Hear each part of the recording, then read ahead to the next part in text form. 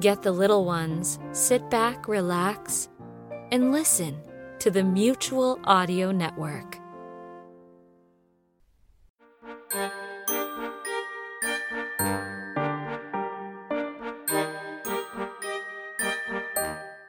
Welcome back to Story Circle Theater, where our favorite people share our favorite stories.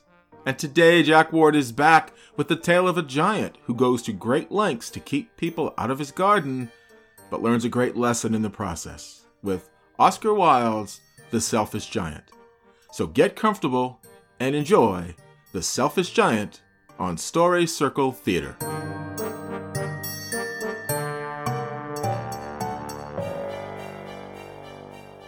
The Selfish Giant by Oscar Wilde.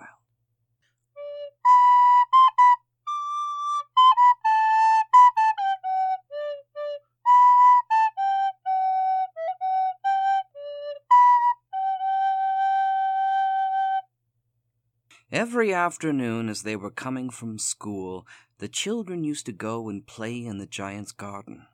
It was a large, lovely garden with soft green grass. Here and there over the grass stood beautiful flowers like stars, and there were 12 peach trees that in the springtime broke out into delicate blossoms of pink and pearl, and in the autumn bore rich fruit. The birds sat on the trees and sang so sweetly that the children used to stop their games in order to listen to them. "How happy we are here!" they cried to each other. One day the giant came back. When he arrived, he saw the children playing in the garden.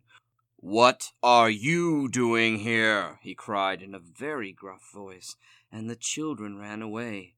"My own garden is my own garden," said the giant. "I will allow nobody to play in it but myself." So he built a high wall all round it and put up a notice board. "Trespassers will be prosecuted." The poor children had nowhere to play. They tried to play on the road, but the road was very dusty and full of hard stones, and they did not like it. Then the spring came, and all over the country there were little blossoms and little birds. Only in the garden of the Selfish Giant it was still winter. The birds did not care to sing in it, as there were no children, and the trees forgot to blossom. The only people who were pleased were the snow and the frost. "Spring has forgotten this garden," they cried, "so we will live here all the year round." And the snow covered up the grass with her great white cloak, and the frost painted all the trees silver. Then they invited the North Wind to stay with them, and he came. He was wrapped in furs, and he roared all day about the garden. "I cannot understand why the spring is so late in coming," said the Selfish Giant, as he sat at the window and looked out at his cold white garden. But the spring never came, nor the summer. The autumn gave golden fruit to every garden, but to the giant's garden she gave none. "He is too selfish," she said. So it was always winter there. One morning the giant was laying awake in bed when he heard some lovely music. It sounded so sweet that he thought it must be the king's musicians passing by. It was really only a little linnet singing outside his window, but it was so long since he heard a bird sing in his garden that it seemed to him to be the most beautiful music in the world. Then a delicious perfume came to him through the open casement.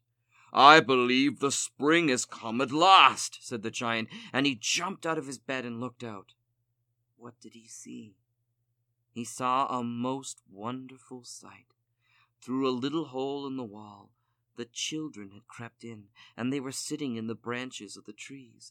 In every tree that he could see there was a little child, and the trees were so glad to have the children back again that they'd covered themselves with blossoms, and the birds were flying about and twittering with delight, and the flowers were looking up through the green grass and laughing. It was a lovely scene. Only in one corner it was still winter. It was the farthest corner of the garden, and in it was standing a little boy. He was so small that he could not reach up to the branches of the tree, and he was wandering all around it, crying bitterly. The poor tree was still covered with frost and snow, and the north wind was blowing and roaring above it. "Climb up, little boy," said the tree, and it bent its branches down as low as it could. But the boy was too tiny, and the giant's heart melted as he looked out. "How selfish I have been," he said. "Now I know why the spring would not come here. I will put that poor little boy on the top of the tree, and then I will knock down the wall, and my garden shall be the children's playground for ever and ever." So he crept downstairs and opened the front door quite softly and went out into the garden. But when the children saw him, they were so frightened that they all ran away, and the garden became winter again. Only the little boy did not run, for his eyes were so full of tears that he did not see the giant coming. And the giant stole up behind him and took him gently in his hand and put him up into the tree. And the tree broke at once into blossom, and the birds came and sang on it, and the little boy stretched out his 2 arms and flung them around the giant's neck and kissed him. And the other children, when they saw that the giant was not wicked any longer, came running back. "It's your garden now, little children," said the giant, and he took a great axe and knocked down the wall. All day long they played, and in the evening they came to the giant to bid him goodbye. "But where is your little companion?" he said. "The boy I put into the tree." "We don't know," answered the children. "He's gone away." "You must tell him to be sure and come tomorrow," said the giant. But the children said that they did not know where he lived, and had never seen him before. And the giant felt very sad.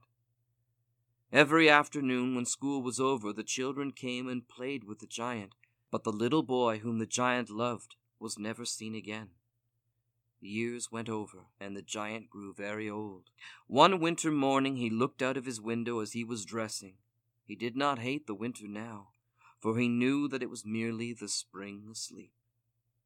Suddenly he rubbed his eyes in wonder, and looked and looked. In the farthest corner of the garden was a tree quite covered with lovely white blossoms. Its branches were golden, and silver fruit hung down from them, and underneath it stood the little boy he had loved. Downstairs ran the giant in great joy. He hastened across the grass and came near to the child, and when he came quite close his face grew red with anger, for on the palms of the child's hands were the prints of 2 nails, and the prints of 2 nails were on his little feet. "Who hath dared to wound thee?" cried the giant. "Tell me, that I may take my big sword and slay him." "Nay," answered the child, "but these are the wounds of love." "Who art thou?" said the giant, and a strange awe fell on him. And the child smiled on the giant, and said to him, "You let me play once in your garden. Today you shall come with me to my garden, which is paradise." And when the children ran in that afternoon, they found the giant lying dead under the tree, all covered with white blossoms.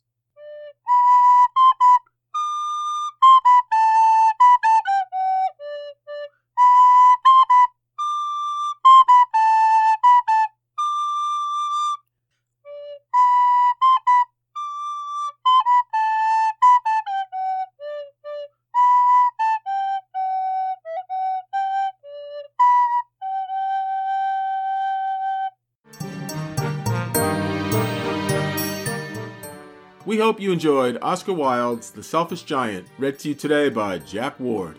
And be sure to be back next week when Jack reads Oscar Wilde's The Nightingale and the Rose.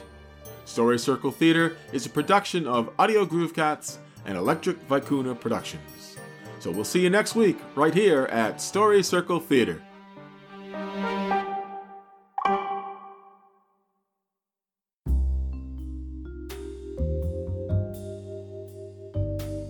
Audio Groove Cats.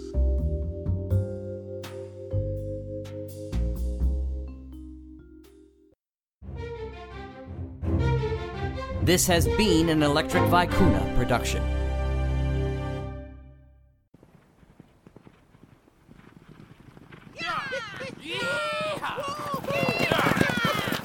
Whoa!